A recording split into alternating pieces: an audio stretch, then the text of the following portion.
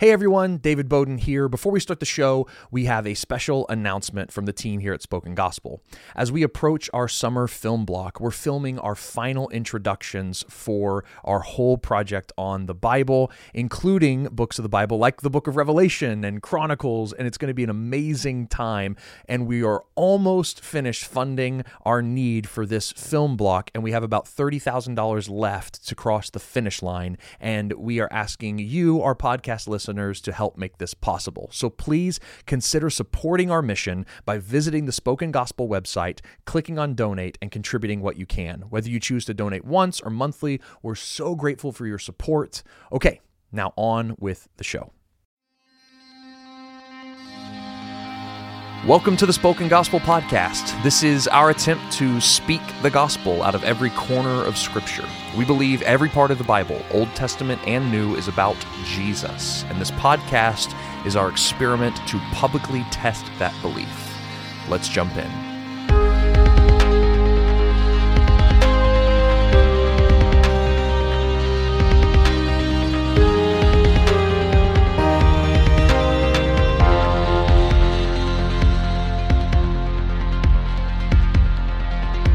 All right, well, welcome everyone to the Spoken Gospel Podcast. Welcome. We're glad you're joining us. Today is the episode. This is the episode? We talk about sex. Oh, yeah. You've been waiting for that for some time. Let's talk about sex, baby. I mean, you are a youth pastor. Let's talk about you and me. You and me. Let's All talk the about good all the good thing things and the bad thing. That may be. That may be in the book of Leviticus. That may be in the book of also Leviticus. in Pitch Perfect. Yeah. It's a great moment in Pitch Perfect. Oh, The first one, the rap battle. when they Oh, had that. like Under the Bridge Under or the something. Bridge, yes. Yeah, I remember that. It was very farcical. Very. Yeah. Were you going to say fartsicle? You were. You were. I was not. You were. That's something that David Bowden says. That is not. No. That's not. Yeah, it is. So Leviticus 17, David, Yeah. Oh, sorry. is the continuation of the book of Leviticus from Leviticus 16. Wow, that is insightful.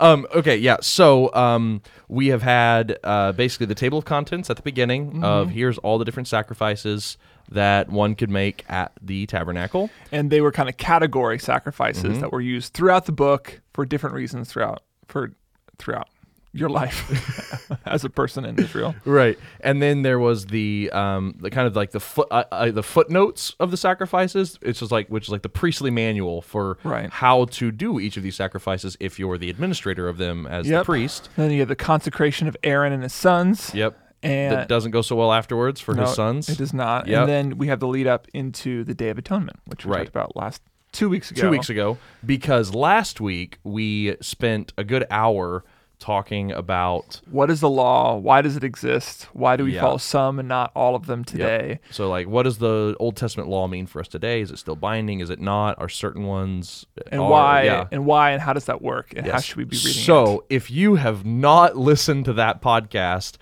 stop the recording right now, push pause, go back to the It library. will be really helpful. And honestly. yeah, seriously, and go listen to the episode we did on should we obey the Old Testament laws, because it's going to be way helpful, because we just don't have the time to lay that groundwork again today and walk through the text. So it's going to be super important that you kind of have that framework. It was helpful for me. I think it was good. So anyway, so now we get into some laws, and for the first time, we turn the page, and like, other than the first chapter, which has to do in chapter 17, which has to do with killing animals. Yeah. Once we get to 18, it's like the first time that we really have private morality and private religion talked about in Leviticus. So far, everything's been very public. It's all about the feast, not the feast, but this big atonement festival. That's right. You have all these sacrificial sacrifices. system. It's all things done out in public. It's like if you were to do like a really crude modern equivalent, you'd be like, 1 to 17 is about what you do at church. Yeah. And then 18 and on, not all of it, but 18 and through 21 or whatever is like how you act at home. Right. And so we're about to go home and see, like, yeah, great, you made your sacrifices at the tabernacle, but how do you act on Monday morning? You know, Yeah. Charles Stanley's coming to your house. Who's Charles Stanley? Oh, Andy Stanley. Sorry, Andy. Who is Charles Stanley? I don't know. But anyway, and so, but first, before we get into the home, Yeah. chapter 17 is still kind of bridging the gap between is. sacrifice and home, Right. tabernacle and home. And we talked about this a couple times, but it offers us a parallel to what happened back at the golden calf. So God reveals his covenant at Mount Sinai. Right. And as he comes down off the mountain, Aaron, the priest, has created a golden calf, and he's worshiping God falsely. And then the covenant has to be reestablished at that point. So right after we have the Day of Atonement, where God's covenant is being ratified and forgiveness is being offered to his people, they come out of the tent and they realize the people are sinning, just like Aaron did, by sacrificing to goat demons Right. out in the wilderness. Yeah. And we talked a lot about how there's probably some pretty heavy parallels between the goat of Azazel. So all the sacrifices were supposed to take place at the tent of meeting, except for one, Right. where the goat of Azazel was led off into the wilderness. Yep. But apparently a lot of the people started kind of trying to make the sacrifice a little bit easier on themselves. Instead of taking it to the tent of meeting, they would just go out into the wilderness themselves and sacrifice to the goat demons. Yep. Or So- to any other god. Any or other any god. other demon. Well, it's Yeah. mentioned goat demons Right. here in Yep. 7. But Yep. anyway, yes. So that's the point. So I think what you're supposed to see is that even though God is being faithful to reveal his presence, even though God is faithful to be in covenant relationship with his people, even though he is forgiving his people, the people are still deciding to go their own way, and there needs to be laws Right. that kind of correct them. And Right. these are those laws. Yeah, right and here. so the laws are basically that no domestic animals are to be killed anywhere except the tabernacle. Yeah. No sacrifices are to be made anywhere except the tabernacle. But you could hunt wild game Right. outside of the tabernacle. Right, which is his own thing. So those are kind of the broad categories Yeah. of what's in 17. Yes. Okay. And the only other thing that's important about 17 is a law against eating blood. That's the big one. That's Right. that's the big one is they take great pains to make sure that you know that you are not to eat any blood or to eat any animal that still has its blood in it. And it says this in verse 11, "For the life of the flesh is in the blood, and I have given it for you on the altar to make atonement for your souls, for it is the blood that makes atonement by the life." Right. And so we might like zoom back for a second and go, why all these sacrifices? We talked about offerings for a long time. We answered this question way back at the introduction to the whole book of Leviticus in our first podcast on Leviticus. Right. But now we kind of get to the crux of the matter. Why all these animals? Why all this blood? and here is our answer, and it's twofold, right? First, it's blood is important and it's sacred. It's set apart because the life is in the blood. It's a symbol of life. Right. It's like you take the blood out of an animal and it stops living. So it's like Right. it's very clear that life is in the blood. And this also Right. goes back to what is it? Genesis 9 or with know what you're talking about. after the flood. When Noah makes a sacrifice. no, well, I mean he does, but there's the prohibition against bloodshed. Right. Yeah, Yeah. and he talks about Yeah, like blood, life and blood being connected. If being separated from God is a picture of death, coming back into God's presence is true life. And the Right. way that you come back into God's presence of life, the presence of life, is by taking life onto yourself. And the blood of an animal is a symbol of that life. Right. And so the first reason why you're not supposed to eat blood, why it's separate, is because life of the body is in the blood. And then the second is what you read just now is I have given blood to you on the altar to make atonement for your lives. And so you can kind of do like an if-then statement, like if A equals B, then and C equals A, then B equals C, that kind of thing. Okay. What's that called? Pythagoras' theorem? A squared plus B squared equals C squared? gosh. I think what you're looking for is a syllogism. Oh, right. Yeah. Yeah. Not Pythagorean theory. A syllogism. Right. Like it's like if Ray Charles is blind and do you know this one? No. Okay. It's like God is love. Yeah. Love is blind. Ray Charles is blind. Therefore, Ray Charles is God. It's a really bad syllogism. It's a good one. I like that one. Okay, but here we can see if life is in the blood and blood makes atonement for life, then we can say that life makes atonement for life. Yes. Which is a really clear thing that's been happening in Leviticus, but it bears focusing in on here Right. that What's happening? Why all this death? Why all this blood? It's because life makes atonement for life. Life pays the ransom for life. And I think it's important to see the method here, so that it's made in the temple by the sprinkling of blood and not by drinking it. Right. So apparently Israelites were actually drinking blood, and they needed to make a law that said, no, don't drink blood. And so as I was thinking about that, I think this is why it's significant, because I think the act of drinking blood makes it feel like there's an assumption that there's something magic about the blood, that if you drink it, you take the life onto itself. But that's never been the purpose of blood. Right. The blood is a symbol for life, and you are supposed to trust that when it's sprinkled in the temple, that is enough to cover your sins. Right. It's not like Voldemort and unicorns. Right. Yeah. Where Voldemort in from Harry Potter would go and like drink the blood of unicorns to stay alive when he was like not totally embodied. Right. Yeah. The point is that you are trusting the God who's made a way for your atonement, Right. not that you're taking the blood itself and drinking it yourself. Which was a very pagan idea. It was. Yeah. And we'll see in a second that that's part of the... Yeah, a lot of what we're about to read about is don't be like the pagans. Don't be like the Canaanites or the Egyptians, the people from which you've come or the people to which you're going. So this is why it's so shocking then that Jesus picks up on this language in John 6. So shocking. So like think about this for a second. Like the prohibition against drinking blood is all over the Torah. It's continued into the history books. The prophets talk about it.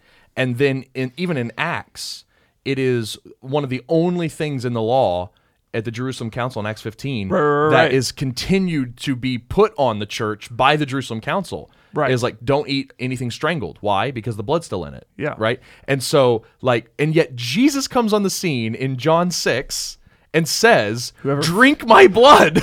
Yes. No, you can't do that. It's like, no wonder, after he says it, people just leave. Right. This is a hard saying. Who can bear it? And they're like, peace. We right. can't do this. Yeah. So why then would Jesus say to do something that the law strictly forbids? And even more, this isn't animal blood we're talking about. He's saying human blood. Human blood. Right. Which human sacrifice we're about to see is also forbidden. Right. And so it's like, this is wrong on so many accounts, Jesus. So what gives him the right to say this? Well, one, I think he's being provocative intentionally. He's intending to get a rise out of his audience. Yeah. And he's trying to trigger in them the response of faith. And so throughout John 6, Jesus has said over and over again something along the lines of this in verse 40. For this is the will of my Father, that everyone who looks on the Son and believes in him should have eternal life, and I will raise him up on the last day. And then he says, whoever feeds on my flesh and drinks my blood has eternal life, and I will raise him up on the last day. For Jesus, drinking his blood means seeing him and trusting him. So in the Old Testament, in Leviticus, when it says, don't drink the blood, but there's atonement for you on the temple, it's a symbol of faith. Don't drink the blood, have faith in the blood that God has provided for you. And he's saying, Jesus is using that language, and he's saying, you used to drink the blood and thinking that saved you. No, it's only in drinking my blood, which is actually a symbol for faith. Does that make sense? My brain hurts. Okay. I was trying to figure out a clean way to say this. Well, so there's one, because also in this text in John 6, this is also the passage where he says, like, people ask him, what good work must we do? Right? He says, believe in the one. Believe. Yes. So faith. Okay, so it's definitely a faith passage. I get that. Right. But then also in the institution of the Lord's Supper, Jesus is literally having you pick up a cup with red liquid in it, put it in your mouth and swallow it. Yeah. And he says, this is my blood. And so it's not a metaphor in terms of like, oh yeah, you don't actually ever drink anything. Right. You do drink wine. Yeah. So I'm just like, is it only a mental assent, trust, faith thing? Or like, was he actually also thinking about the institution of the Lord's Supper? And Well, most scholars will say that John 6 is not about the Lord's Supper, but the Lord's Supper is about John 6. Oh. So it's the wrong way around. Because for John, there's no Last Supper in John 6. Right. And so most people don't think John's making a comment about the Last Supper, but the Last Supper is borrowing a lot of imagery. Anyway. That's interesting. So that's a whole different thing. I don't know, honestly. Yeah. I've been trying to figure this out because it's like Jesus is literally flipping the command on its head. Yes. But not really, because he's really telling them, trust me, have faith in me. I am the one. My blood makes atonement for you. Yeah, but it's like, then wouldn't he just say like, I am the goat that takes away the sins of the world. Or, Right. It's like, why flip the command on its head? Why go to a epiphany. Because in the Old Testament, drinking the blood and the blood being sprinkled in the temple were separated from each other. Right. Faith and drinking were separated. Yeah. Because faith would have assumed that the blood itself had some intrinsic power and you were drinking it to your own benefit, usurping God's covenant commands. But in Jesus, drinking his blood and having faith in him are synonymous. They're not separate from each other. There is actually true power in Jesus' blood. Oh, I see. There was no power in the blood of bulls and goats. It was only a symbol. But in Jesus Christ, it is true power. Yeah. It is actually the life that cleanses you, not symbolically, but Actually, really, yeah. actually. So Jesus can faithfully say, drink my blood and I will save you. Okay, so I think that might be helpful because if what we're saying is that the prohibition against drinking blood was given because of the reasons people drank blood back then. Yes. People drank blood because they believed there was power in animal blood. Right. And so they would drink it in order to Gain the strength of that animal. strength of the animal or Right. to Appropriate its life. get more life for itself or something like that. But God said, don't ever do that. Don't trust in the blood of any other animal. Because there's no actual power in their blood. Trust my provision alone. Right. And so the reason why the prohibition against drinking blood was given was so that one day Jesus might give the allowance of drinking blood that actually has power. Right. And so Okay. it goes back to our conversation yesterday, how the law is not the final expression of God's character and love, Right. Yep. but a specific God's character and holiness is expressed in particular times in particular ways. Right. In Hebrews time, in the time of Leviticus, it was expressed in the way, don't drink blood because you will drink it inappropriately. Yeah. But when Jesus comes, do drink my blood because this is the only way that you're saved. Yeah. Okay. I like that. So what about these commands to not kill animals anywhere else but the tabernacle? Yeah. What's going on here? Any thoughts on that? Well, I think it goes back to the goat of Azazel thing. They were trying to provide salvation for themselves, atonement for themselves, outside of God's ordained means. Right. The same thing with the drinking of blood. They're trying to gain life for themselves outside of the means that God has ordained.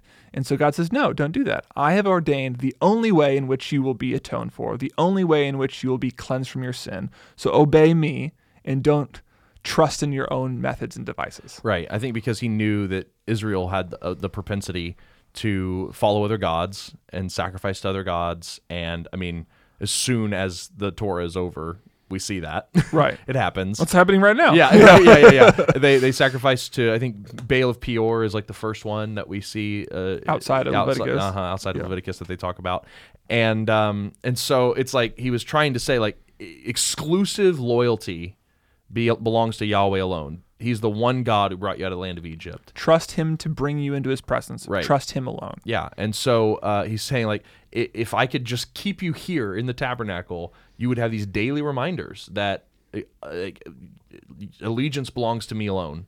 That Right. I am the only God that needs propitiating. That all these different things.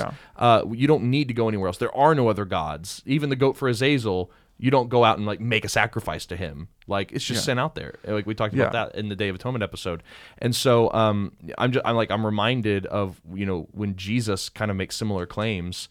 He's talking about how exclusive loyalty belongs to him alone. He's like, you can't serve both God and mammon. Yes. And then even Paul in his letter to the Corinthians talks about how don't join yourself with demons by eating food that's for demons. Right. Don't do that.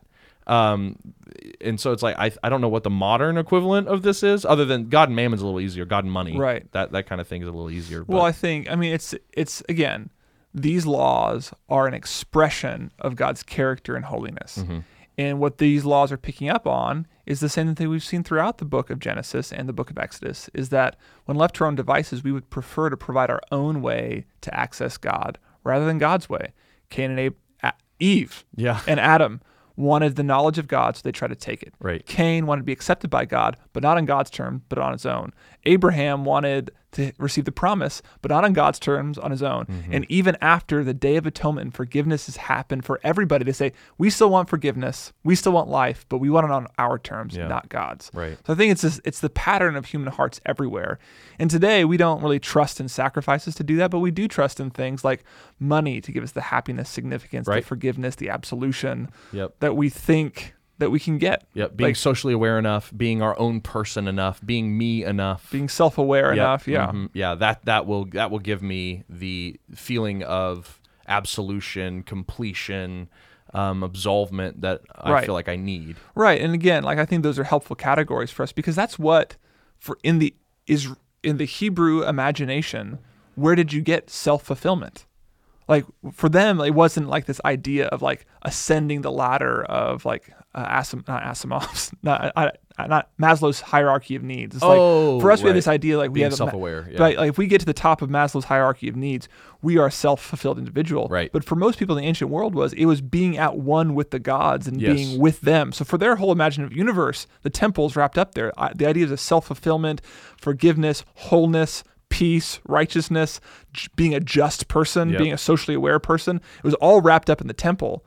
So when God is providing a means for that for them, and they are saying, no, I want to do it myself.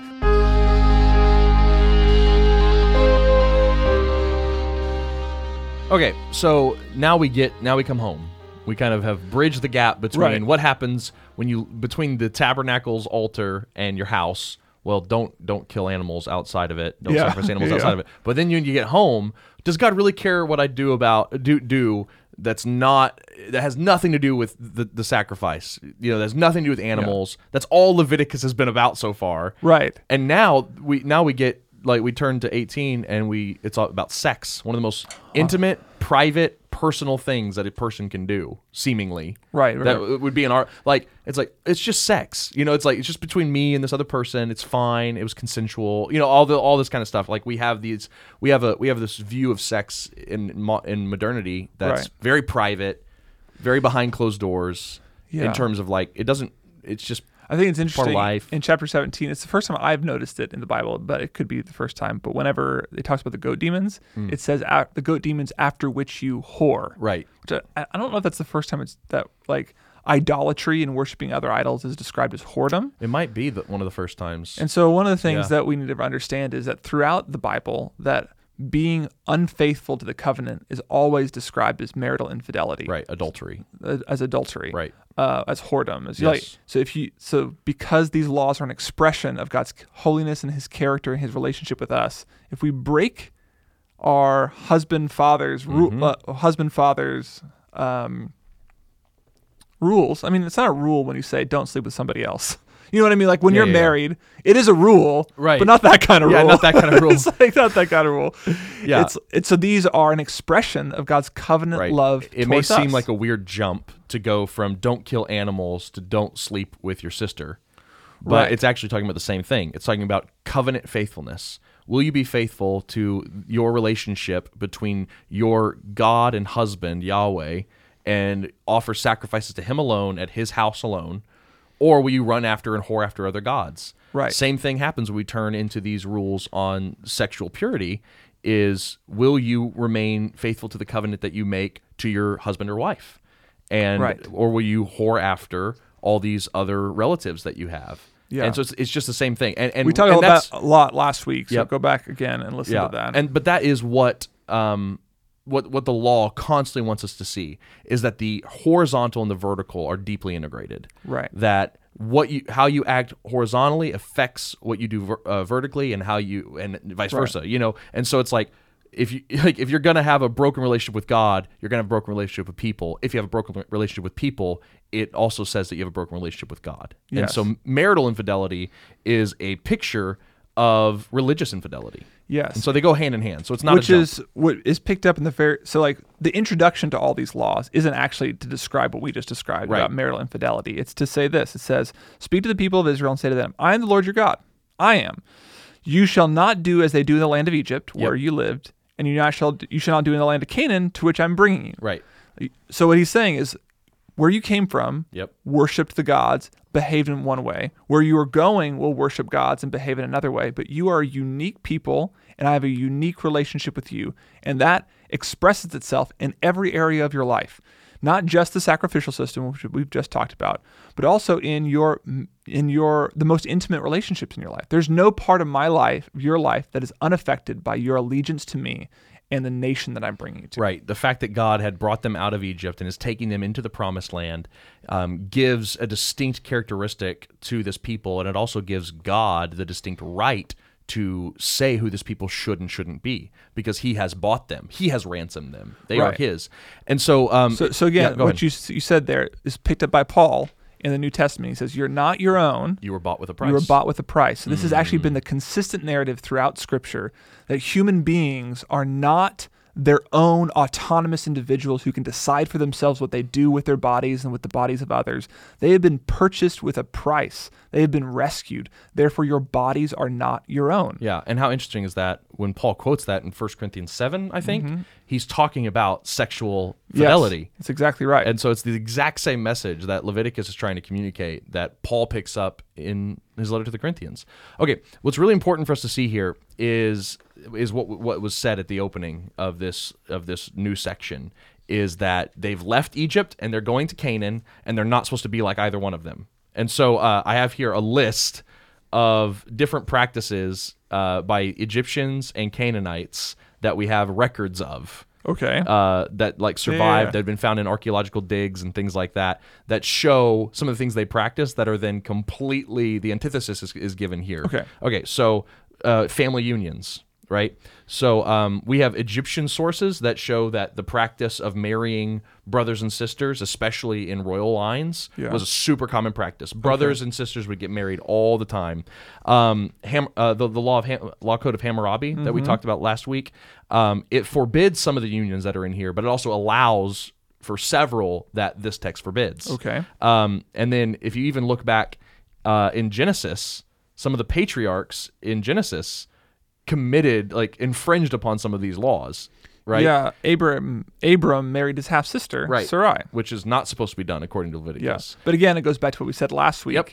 God's holy character is being expressed in different ways at different points of God's history, covenant history with his people. Yep. So if that sounds blasphemous to you, go back and listen to last week. Yeah. Okay, and then bestiality was practiced constantly in Egypt, in Canaan, and in the Hittite cultures. There was even this cult on the eastern delta of Egypt that involved women and goats cohabitating, because there was a myth that Ramses II, who might have been the pharaoh during the time of the Exodus, was descended from the goat god that maybe was the one to whom they were sacrificing out in the wilderness. That's crazy. And so women would just go make husbands. Their husbands were goats, and they would just sleep with them and cohabitate with them, and bestiality was just super common in the place from which they came. This is helpful for me, because a lot of I never thought goats cohabitating with women would be helpful to anyone, but I think one of the things that I hear, kind of a constant refrain that I hear, at least being in kind of the subcultural Christian West, is that we are in the worst place that the world has ever been. Oh yeah. And that we're on this downward spiral, and the Lord, how's the Lord going to use America if this is where we're headed? Oh, sure. Right? Have you heard that? There's this narrative that it's we're going to hell in a handbasket. Right. And I'm it's mainly from pessimistic conservatives that I hear that from. Yeah, right. But I hear that often enough, and I've always wanted to push back. I think the world's been bad from the beginning, and we're actually not as bad as you I don't understand all the... We're way worse than you think. But and also I don't believe in the downward spiral either. I think we've always been bad. So when we say things like I just want to point out I think the opposite myth is true though, that since the Enlightenment we just keep getting better and better. We keep getting better and better. Yeah. That's both are false. Yes. We're far worse. Yep. Than the progressives want us to make it yes. out to be, and we're far better off than some of the conservative Christians want us to be. Yeah. I just want us to see humanity's been depraved from the very beginning. Yes, for a long time. We've been trying to find our own way into the Garden of Eden for our entire lives, and throughout history, that quest, that self-saving quest, has looked very different. Right. But it's the same types of sin. Exactly. Yeah. Sin is actually very unoriginal. It is super unoriginal. Yeah. It's got one trick. Okay, and so not only did the people practice bestiality in Egypt, but even some of the Ugaritic texts that we have, which is like one of the closest parallels that we have for understanding the book of Psalms and some of the language in it and everything like that, talks about even the gods having sex with animals.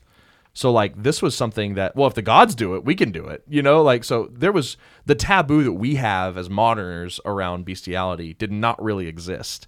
There was Hittite laws that have been found that circa like 1500 BC. Yeah. 1500 BC. It's a long time ago, right? It's a while ago. And they actually have legislation around how to engage in bestiality appropriately. Fascinating. And so it's like, imagine if that was in the Supreme Court seat. Like that was the court case at the Supreme Court level. And so, and then so we've talked. So there's family unions that were common. Bestiality was common. Child sacrifice was common. Recently, there was an archaeological dig that took place near Amman, where some of this would have taken place, and they actually uncovered a temple, a pagan temple, and all in it and around it were charred children's bones, because they practiced tons of child sacrifice. I mean, that is haunting, horrible, terrible, and like it's real. It happened. And so it's no wonder then that when we read through chapters 18 and on, we see these kinds of things spoken against. Right. Don't live like this, because that is how the Canaanites and the Egyptians lived. So okay. So what we have here then is, in one sense, like a moral upgrade from the surrounding nations. Yes. We have, these are a profoundly different way to live a life compared to everybody else. Right. And it also shows us that all the nations, not just Israel, had law codes like this. So it's not that God is particularly obsessed with our sexual lives, right, but that all cultures everywhere have attitudes and laws concerning sex. Yep. And this is the place where God has decided to talk about it in our Bibles as That's well. right. Yeah. Yeah. He's not, the law is not an original idea that there should be laws governing the morality of culture. We have tons of texts that show that there were other cultures that had similar law codes. They even were framed similarly. They sounded similarly. We talked about some of this last week. The point here is not that we have something idiosyncratic in history, or unique, I should say, in history in Leviticus. It's that what it says is different. It's that it preserves a different kind of morality. Yeah, and it sets up Israel as different from all the surrounding cultures. Yeah. So one of the things that we should be thinking about as well, even as modern readers of the law, is that the Christian sexual ethics after Christ should look different than the surrounding cultures. And sometimes that will change. We can look more or less like the culture depending on what the culture is like. Mm-hmm. But the fact is, God desires that his people be unique, a light, be like I think they talked about like a shining beacon on a hill, right? Like a sexual beacon, a sexual beacon. But it's like there's a sense like the most intimate parts of our lives reflect a God and a culture that is different than the surrounding world. Right. Yeah. And like I think this is something that the New Testament clearly picks up on.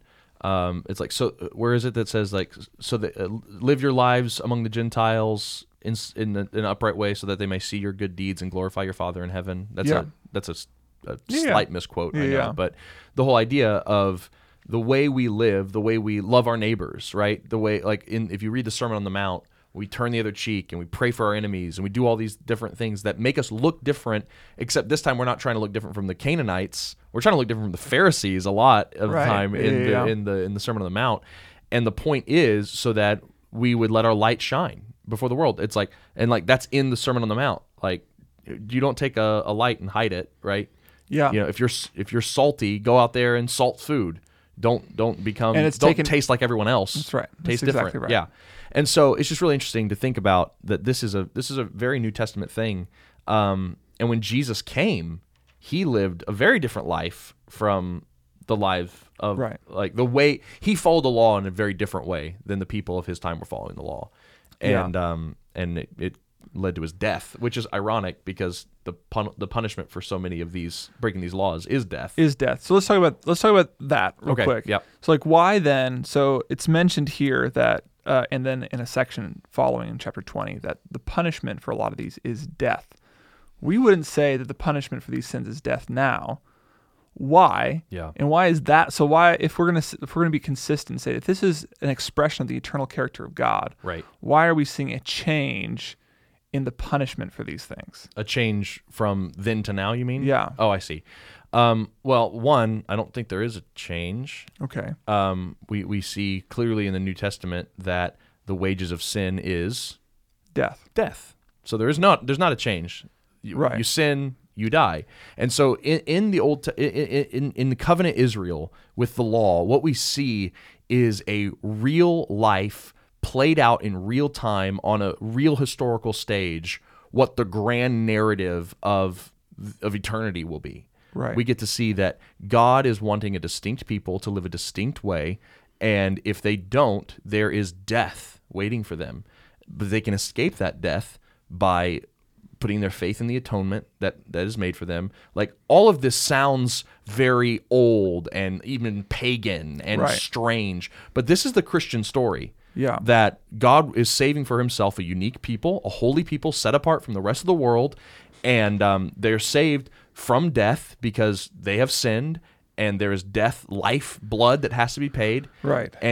But they escape that death and join the new covenant community by putting their faith in the atonement. Right. The blood on the altar. It's the exact same story. And so we talked about last time too, like it's not, so what you're saying is the curse of death. Yep. The punishment of death related to these things isn't actually downplayed in the Old New Testament. It's ratcheted up. Right. The death that you'll experience for being sexually immoral is eternal death. Right. Eternal separation from the Lord. And so think about this then. I think too, that means that God's grace is ratcheted up. Yes, in it the has New to Testament be. Right. Because you will not die immediately for your sexual sin. So right now, as you're listening, if you are not a Christian or if you are currently engaging in some of the acts described here, you can feel like a condemnation from people like us speaking so matter-of-factly about sexual sin, right, and like it deserves death. But think about this. The punishment for you is not death yet. You have time. Yeah. Do not use God's mercy as an excuse to continue in your sin, but use God's mercy as a time to repent. Right. The Lord is waiting for you, invites you. He says you have your whole life to make this decision. So make it now and avoid the consequences that are coming. You could have lived in Israel and you could have been found out. Somebody saw you on Instagram, or your sex got leaked somewhere, and you could have been killed right then. Yep. But the Lord has placed you in a time where you have time to come to him and repent, and the kingdom of God can be yours. What does Paul say? Such were some of you, sexually immoral people, such were some of you, but now, by God's grace, you've not taken advantage of his mercy, but come to him because you love him and trust him to make atonement for you.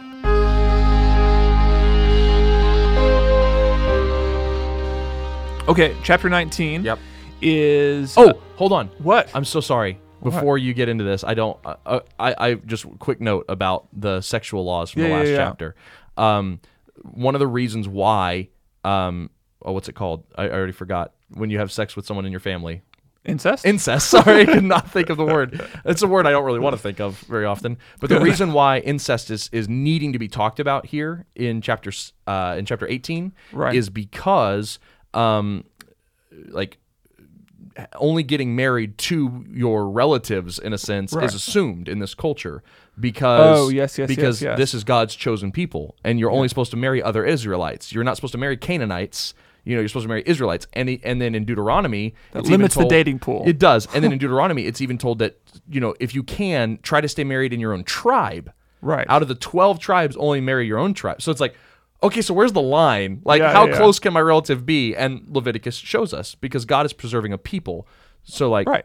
Another cultural moment. Right. Okay. That's good. I just thought That's anyway. helpful. Okay. Chapter 19. Chapter 19. In my Bible, it's labeled "The Lord is Holy." In David's Bible, it's No, it's not my Bible. It was the commentary I read. the commentary is like How to be neighborly. how to be neighborly. And what's funny about this is It's both. it's both because it's set up in sections of 21. Sections of 21. 21 laws. There's 21 laws. There's 21 laws Okay. per section, and in that 21 laws, Uh-huh. we're told that that God is the Lord 7 times. Okay. And there are 3 laws for each time the Lord says, "I am the Lord." Okay. So it says, I am the Lord. Lord, 3 laws. 3 laws. I am the Lord. 3 laws. I am the Lord. 3 And it more does that laws. 7 times. It says it 7 times. So okay, so that's how you get 21 laws. That's how you 'Cause get 7 21. times 3, 21. yeah, and okay. does that twice in chapter 19. Okay, so is that just like cool literature thing, or what's the point? The point is that the whole law can be summed up in this: love the Lord your God with all your heart, soul, mind, and strength, I am the Lord. and love your neighbor as yourself. Do this to your neighbor. Right. So it's Okay, kind of like yep. an encapsulation of the entire law, and it also points to us to the fact that these are expressions of God's character. I am the Lord. That means your relationship with other people should look like this. I am the Lord, therefore don't lie. I am the Lord, and I am truthful. Therefore, I Right. just use that example. Okay, so like, because constantly in It also goes back to the creation. It also it's like there's also sevens. Oh. Like it's a thing. it's a thing. It's a thing in if the you don't Bible. know about it, 7's like a thing. Seven's like a thing. World was made in 7 days. There's rest every 7 years. You're supposed to So does to like living this celebrate way, following Day of these Atonement was on the rules, 7th month. does following these rules then mean like you are living in the correct order of creation? Like Yeah. that God has ordered the world in a certain way, and obeying these laws is the way that you live within that order. Yes, this is Okay, like it's that's a cool. picture of what new creation looks like. Oh, yeah, yeah. it's like okay. if you were to live in new creation, it would be these laws played out perfectly. There would not be any lying. People would respect their parents. There would be Right. regular patterns of rest. You would be able. It's like there's like gleaning laws. So like the most dispossessed and the least able are able to reap and eat by their efforts. Like Right. everyone's able to participate in this new Right. creation. Okay, so I want to dive into something because it's said here in our passage in Leviticus, and then Peter picks it up in 1 Peter, is this whole idea to like be holy because I am holy, Yes. right? Like I want you to be holy because Jesus said it in the Sermon on the Mount. Yep. Be perfect because your heavenly Father is perfect. And so like why this is not really how I think about morality, Okay. especially growing up.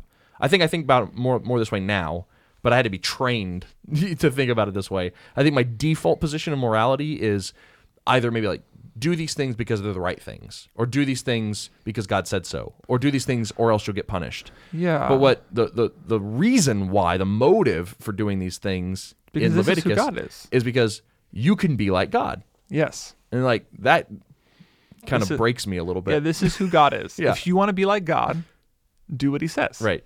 That's like, and the goal here isn't to be a good, virtuous citizen and it's for its own sake. Right. It's to be a good citizen of the Lord. Yeah. It's to look like him in the world. Which is like, that was the original temptation of the garden, right? Like if you Yes. eat this tree and you know good and evil, I mean, that's what the law is doing. It's helping us understand what good and evil is. If you eat this tree, you'll know good and evil, and then you'll be like God. Right. And God says, no, you can be like God my way or no way. Right. And that's the whole tension of the entire Bible. Like we want to be like God on our own terms. Yeah. We want to be autonomous, powerful, self-realized individuals by ourselves. We Yeah. want to be gods on our own terms. But the Lord comes in the law, in the Torah, in the entire Bible and says, no, the way that you become like God is this way. Okay, so I can't help but just want to run to a gospel truth. Okay. Because as soon as I start thinking about this, I start getting depressed because you're a liar.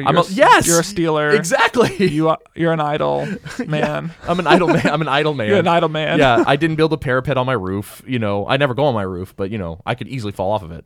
No, but anyway, the reason why I get You don't depressed, respect the deaf. I definitely. Oh, I feel like I That's do. 1914. But anyway, like I'm just like I can't be perfect as Jesus is perfect. Like when I read the Sermon on the Mount, it's like I don't really love my enemies well. Right. So is he going to say, I never knew you, get away from me? Like at the end of the Sermon on the Mount, I'm not holy as God is holy. I'm not perfect as Jesus was perfect. I don't obey the law the right way. If obeying the law is how I become like God, I'm never going to be like God. Yeah. And so I just can't help but just want to run to a gospel truth. Well, and it's here for us. It's already here for us. The Is gospel it? truth is here in Leviticus. Okay, for us. read it to me. I need it. You shall just have you should have just balances, just weights. You should be a just person. Yep. Because I am the Lord your God, who already brought you out of the land of Egypt. So these are not commands for people trying to be saved. Right. These are commands for people that God has already chosen to be like him, who's given the ability to be like him. Well, Israel, we'll find out, was not given that ability. That's right. They still had hard hearts. Deuteronomy will Yep. pick up on the fact that they actually did not have a new heart Yep. to do these laws. Right. But we do. Yes. The good news is that we have already been saved just like Israel was. And the better news is that we have a heart that's able to obey God's commands. Right. Well, and I just can't. And I think even more, it's like you read like Ephesians 1 and some other places where it's like, we've been made holy. Be holy as I am holy. Right. Done. You Why, did it. Like, why do I need to do more? Yeah. I did it. Like, because Jesus did it for me. He made me spotless and blameless and holy. Like, he actually did that through his death and resurrection, through his Holy Spirit coming and making me his tabernacle. You know, it's like the Holy of Holies. Right. You know, it's So called is the your Holy of question, Holies. if God has made me holy, why do I need to pursue more holiness? No, that's not my question at all. Oh. I didn't have a question. I was like, I just Oh. needed gospel truth to Right. come and be like, I can't uphold all this law. Like, Right. you know. One but, of the things yeah, that the law does is show us that our we inability. our inability. And so what do we need? We need to hear the truth that God has made us holy. Right. And then we get to switch and say, okay, what's the other purpose of the law? To make me a just person, Yeah. to make me like God. Right. And so I know that whenever I fail, there is an advocate for me, Yep. Jesus Christ the righteous. Right. John 1. Like that's what it happens. Like we can feel free to fail as Christians because we know that our salvation and our holiness has actually been purchased by God for us. Right. But that truth, like I think what you're trying to say is that truth moves us and compels us to live differently, to be the light on the hill, to be the Yeah. salt of the earth, to love our enemies, right? Yeah. Because like just as Israel was saved from Egypt and that was the basis of God's commands for them to live Right. differently, we've been saved by an even greater grace Yeah. in Jesus Christ. Yeah. Unlike, so like Christians actually read the law differently than Old Testament Jewish people did. Because whenever a Jewish person would read the law, the only thing they could get out of it was essentially condemnation. They could only ever feel condemned by it and always feel the weight of failing under it. Is that true? I mean, They- I think about Psalm 119 Yes. and I'm like, your law is beautiful. It's better. It's It's true. more than more to be desired than gold. It's sweeter than honey. And it's like I just don't. I feel like that might be a caricature of Old Testament Jews. It might be, and I don't mean that pejoratively. What I mean is that the law doesn't have the ability to save, and it doesn't have the ability to create in it the heart to be able to consistently do the right thing. Does that make sense? Maybe I'm wrong. I don't know. I just think that that might not be. It might be begging the question. That might not be what we're trying to get at here. It's not that salvation was ineffective, but like I think what was supposed to happen was you were supposed to look at the law, realize that you had broken it, Right. And then you read the Psalms and you see David repenting and saying like, "Oh, I've broken your law, I've not kept it, but I love it. So therefore, don't remember my sins. Forgive me, right? Don't let your spirit depart from me." He prays all these things in the Psalms. And I think that's what Paul picks up on when he explains what the law was. It was our tutor, it was our guide, and it made us long for some kind of salvation outside of ourselves. And so I don't think it was necessarily like just a vehicle for condemnation. It was a vehicle for grace. And it was supposed to be this thing that said, I can't uphold it, but I want to. It's so good and I want to obey Right. it. I fall short. So I don't give up on obeying the law and I don't give up on grace and just go full legalistic. The true, like pure version of the law was supposed to be this thing that said like, you can't do this, but I still am gracious to you.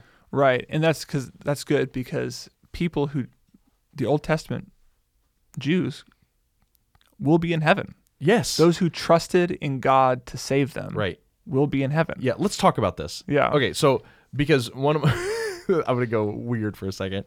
So you like 30 Rock too. Yeah. Yeah. So one of my favorite parts of 30 Rock is Kenneth Parcell. TV show that most people don't know about. Yeah. But continue. It was on NBC, and there's this goofy guy named Kenneth Parcell in it, and he's an NBC page, and he plays this like backwoods redneck who is overly convicted about his religious Christian beliefs. Which is like cultish. Yeah. It's like he's like a part of like a deep Christian cult, and he sings this song randomly, and it's like, oh, everyone who lived before Jesus is in hell. They went straight to hell, and then he gets cut off. But it's like, that's what, like, I've actually heard Right. non-Christians like be like, so everyone before Jesus is just in hell? It's No. like, no. In fact, like the New Testament talks about this. And so what we're saying is like Old Testament Jews who put their faith in the sacrificial system, who understood that they couldn't fulfill the law, and they cried out for grace, who was longing for the Messiah to come back and be the promised seed of Eve, to do everything that it promised it would do, like they were saved the exact same way we're saved. Right? They looked forward to a future Messiah that they did not know about. We look backwards to a Messiah that we do know about, who has come. And by both of us reaching backwards or forwards, placing our faith on Jesus, we're saved. Not right. because we uphold the law a certain way, but because we put our faith in Jesus. And so we're all saved by faith because of grace. Yes. Like that's the whole way it works. Yes. And so like the sacrificial system here in Leviticus was supposed to make them realize that they needed salvation, that they needed atonement. And them putting their faith in this atonement, not in sacrificing to goat demons or anything like that, but saying Yahweh will save me, like through his mercy. Yeah. And like putting their faith in that, that's how they were saved, not by upholding these laws. So that's good. Okay. We've gospel truthed it. Got it. We've got, so like, how do we read the laws well? Yeah. So when it says, keep the Sabbath, don't offer offerings, be just, be righteous, respect the deaf, respect the blind, respect God, be fair. Like, how do we read those well as Christians, knowing all that? Right. What should our response be to these commands? Yeah. I think we talked a little bit about this last week, and we talked about it when we did the Ten Commandments in Exodus 20. Mm-hmm. But each command of God shows us something about God. Right. And so we should be asking the question, who is God based on these commands? Well, let's pause right there. Sure. Before we get there, why don't we just say, just do it? Just obey them. Just obey them. These are good laws. Right. It's good to respect people. Right. It's good to respect the Lord. It's good to be just. Right. Why shouldn't our first thing we say, like, do it? I think because when we read the New Testament, we see that now I'm allowed to drink Jesus' blood. Okay. Right? Yeah. And now don't call anything that I've made unclean. I can eat pigs. So what you're saying is that for us to truly receive the wisdom the Torah has for us, and that's one thing we haven't talked about. This is wisdom. This is wisdom literature. Wisdom literature. Meditative wisdom literature. So when David in Psalm 1 says, the words of your Lord are life to me, he's talking about these laws in Leviticus. Yep. And so more than likely what you're saying he did, and what we should do as Christians, is when you see a law, we should like, okay, I want to obey that law. Yep. And I want to obey it so well that I'm not just going to obey it. Right. I'm going to think about the God who commanded it and then obey it from my heart. Right. That's what you're saying. Yeah. It's not just a rule book that you have to follow, and if you follow them well, then you're a good Christian, or a good Jew for that matter. Yeah. It's like really what God is wanting you to do is reflect on who he is and what his intention is for the world and what he's making through us as his new covenant people. Like he wants us to see a glimpse of new creation. Like that's why this is all built in this literary style. Right. It's because this isn't law, this is theology that's happening. Like God is not trying to tell us necessarily exactly how to live. He's trying to tell us who he is. And then based on who he is, we find out who we are supposed to be. Yeah. Which is why you have this constant back and forth. I am the Lord your God. Love me. Now Right. act this way. I am the Lord your God. Love me. Act this way. Because he's trying to show us who he is. And when we get a glimpse of who he is, that's when we become who we're supposed to be, which the New Testament picks up on. In 1 John 3:2, we're told that when we see Jesus when he returns, we will become like him. And so like that's the whole story of the Bible is look at God and you'll become like him. So in a lot of ways, what you're saying too is that the law is the minimum standard for holiness. So when it says here, so like, right, it's like not lying is good. Yes, right. Do not lie. Right. Don't do that. But be a truth teller. Yes. Be like God. Be consistent in everything that you say. And I was even looking at 1913, like be swift to pay your employees. Oh, right. It's like, okay, that's the minimum standard for the care of your employees. Right. But I worked at Starbucks for a long time, and I thought they so well embodied what it means to be, like, they're not a Christian corporation, No. but I thought they did such a good job of embodying this text by paying health insurance benefits for part-time people, being generous with their compensation packages, making sure that we had vacation days, giving us free pounds of coffee. They did this command better than a lot of Christians do. Yeah, right. Because, and then they're not doing this, but what we should be doing as Christians when we see something like that, if you're a Christian business owner, is saying, okay, how can I embody not just the command, Right. but the God who cares about employees? Right. And this is important because not only because we're not just trying to obey a command, we're trying to be like God. Right. That's a big part of it. The other part is that's actually the bigger part of it. I should Right. say the smaller part of it is what we talked about last week, which is these are not all the things that God wants people to do. Right. The Old Testament law, or the whole Bible for that matter, is not an exhaustive list of rules that God wants us to follow. There are things Which is that why God wants of us that just aren't recorded. This is why it's structured in sevens. That's right. Sets of 7. Why? Because to give you a picture, a snapshot It's a snapshot. Yeah. of the new creation, Right. not the fullness of it. Yeah. Yeah, exactly. And so, like, we have to know that if he says don't lie, he also means be a truth teller. Like, there are so many implications Right. around not being a liar. And then we're Don't told. fudge the truth. Don't stretch the truth. yeah. Don't Yeah. exaggerate your stories. Right. Tell them the real size of the fish that you caught. Like, like Yes. Yeah. So I think it's great. I mean, how do you, if someone's listening to this podcast first, and then they're like, okay, fine, I'll give Leviticus 17 and on a go, right. and I'll try to read me some law code. Yeah. What would you hope that they would be thinking while they're reading it, and what do you hope that they would like feel when they walk away from it? I would hope, here's the hope that something that I might never do, but I probably should. Okay. And I think it would be really beneficial. If this is wisdom literature, if this is a distillation and an application of the character of God for a particular people at a particular time, it has something to tell us about God.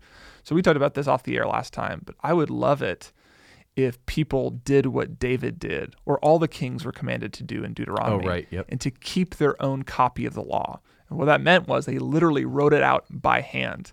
But I can also imagine that while they were doing that, they were meditating on each law, thinking about the type of God who would command such a thing, and then thinking about the other things that might mean. So what we just Right. did, Yep. not lying means being a truth teller.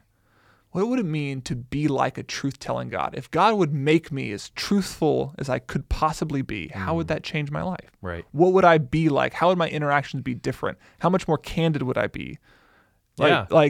I mean, like, is me putting on a fake smile a lie? Right. Yeah. And maybe it's not. Right. But But meditate on it. But meditate on it. Yeah. Think about it. So if I was going to tell somebody to spend time in the law, I was like, okay, don't read it all. Oh, right. Read one. Yeah. And then spend 10 minutes, 5 minutes. Meditating on it. Meditating on Yeah. it. And then let that be enough for the day. Yeah. Because it's a long book. Yeah. And if you get discouraged, I would say, like, go just throw your finger down anywhere in Psalm 119 and be like, because every single verse talks about the law and how Yeah. David loves the law. And so, like, just like, if you get discouraged, like, the law is beautiful. Like, it is more to be desired than a bank account full of money. Like, Yeah. reading one law and meditating on it and getting to see the character of God and who he wants to make you to be is better than a steak dinner. Yeah. Like, I don't know if I believe that yet, Right. but I want to. Like, I Yeah. want to desire the law like David did. And so, like, I would say, yeah, like, learn to love the law, and like, it's not in your Bible to be a stumbling block. So let's do that right Like, now. Let's do okay. it for our listeners. How Sure. much time do we have left? 5 minutes? Yeah, like about 5 minutes. Yeah. So let's not go to child sacrifices. Okay. Nobody wants to do that. We'll do that next week. Okay. We'll do that Great. next week. Let's just take a law. I'm going to put my finger. Oh, okay. You're gonna do I'm what we gonna just do it. said I'm for gonna do what we 119. just said. Okay. What do we got? You shall not eat any flesh with blood in it. We've already done that one. Oh, we did it. Done. Do it again. Okay. You shall not hate your brother in your heart, but you shall reason frankly with your neighbor, lest you incur sin because of him. So reason Okay. frankly with your neighbor and not hate your brother in his heart. I think brother is neighbor. Neighbor Yep. and brother Mhm. are synonymous. So Yep. don't hate your neighbor and reason frankly with him. Okay. Which are two. This was a really interesting one because it actually goes beyond mere like obedience. Yep. It's actually a disposition towards him Right. Yeah. Love your brother in your heart.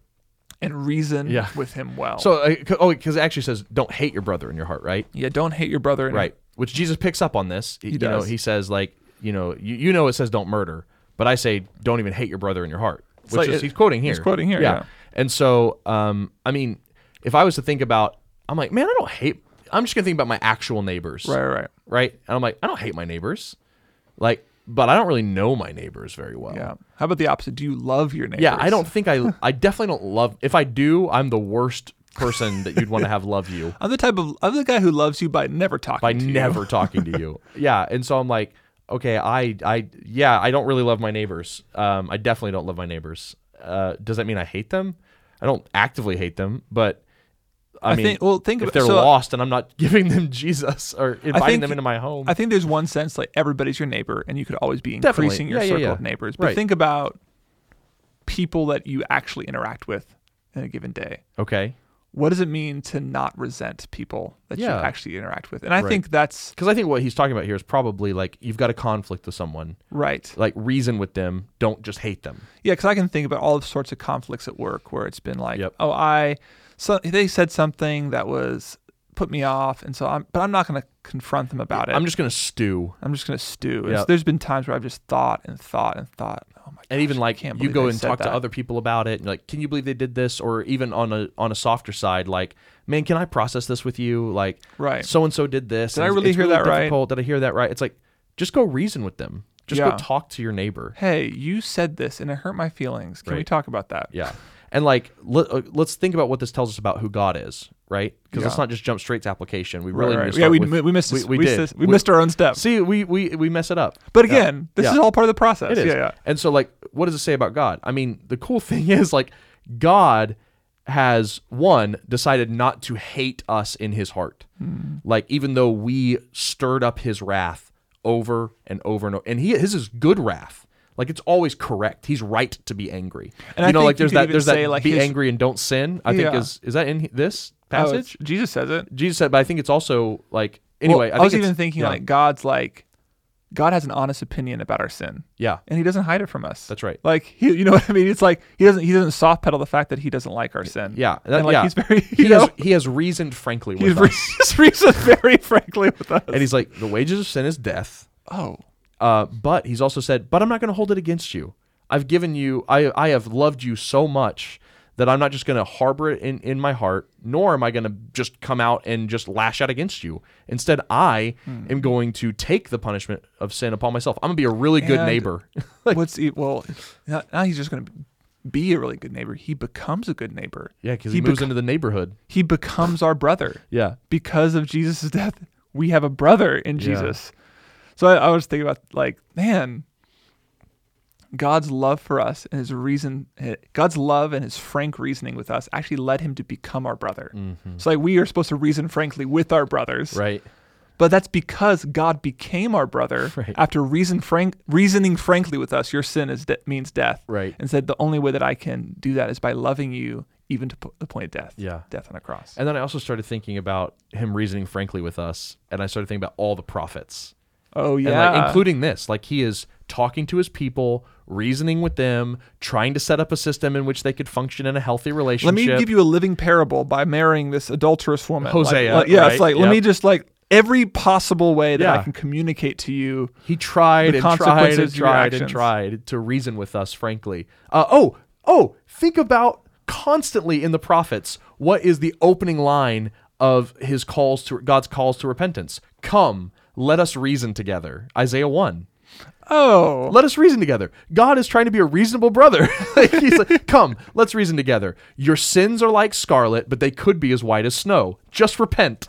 And He's like, let's just be neighborly. Or when Paul goes into all the unreached cities, he says, I went into the hall of Tyrannus and reasoned daily. I went in, I opened scripture, and I tried to reason with them. Always be willing to give a reason for your faith. Right. That's cool. See, you could just keep unpacking it is the point. And like, it becomes more beautiful to you the more you do it.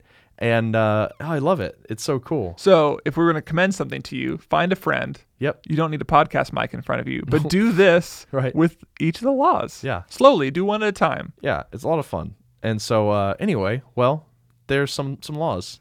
in Leviticus. There you go. There you go. It was good. I think this is helping me love Leviticus more. Love It's helping law me literature understand more. why David could gush. Could gush in Psalm 119. Because maybe that's the reason. Maybe I don't just need to be like, man, I really wish I loved my law more. I just need to like practice loving it. Yeah, and we actually have a really good example of this. Yeah, a friend of ours, friend of the show, named Brady E. From Oklahoma City. Was meditating on the story of Judah and Tamar in the book of Genesis. Mm-hmm. So if you remember, David. Yeah. I think this was our first Joseph podcast we did, and we talked about the story of Judah and Tamar. God hated Judah's first two sons so much, they were so sinful that they just dropped dead, which left Tamar completely widowed, and but also the one who was supposed to bear the promised seed. Right. So we're like, oh no, what's going to happen to the promised seed? Well, there was a younger son of Judah that he was supposed to give to Tamar, but he didn't. So Judah was unfaithful. So Tamar tricks Judah into sleeping with her by posing as a cult prostitute, and she gets pregnant. And because she was pregnant and didn't have a husband, wedlock, she was going to get burned at the stake. Get burned at the stake, and she appeals by holding up some of Judah's personal artifacts and saying he's the husband. And Judah's like, no, it's true. I totally did have sex with her. And he's she's more righteous than I am because she was willing to do whatever it took to preserve It's a crazy the story. line. It's a crazy story. You can go back and listen to it. And so anyway, Brady was meditating on it and had this amazing gospel turn. And so he left me a voicemail. And so we're going to share it with you. And if you want to do the same thing, please do so. We want to see how everybody's seeing Jesus in all of Scripture. You can film yourself. You can give us a voice recording. You can write in.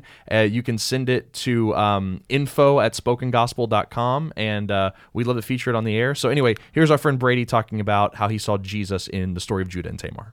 As you guys were talking about it, I realized that's basically, it's a broken pre-telling, if you will, of the gospel,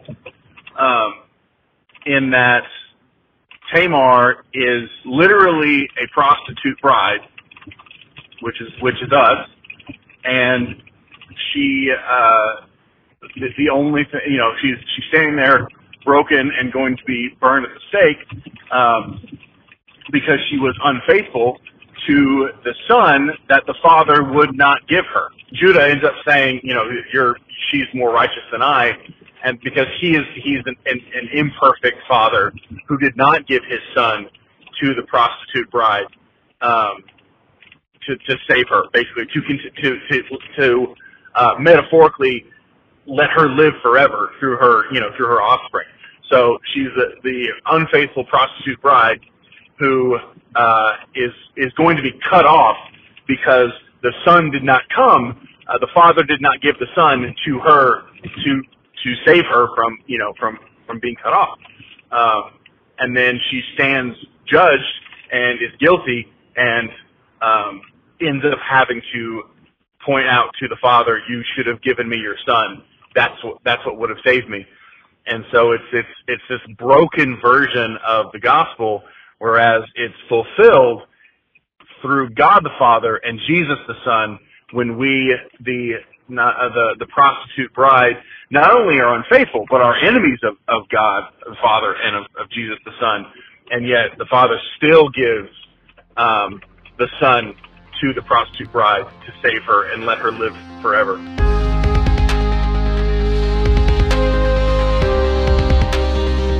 Thank you for listening to the Spoken Gospel podcast. Spoken Gospel is a nonprofit dedicated to creating free, gospel-centered media that speaks the gospel out of every corner of Scripture. So to join us in our mission and view our resources, we invite you to visit spokengospel.com.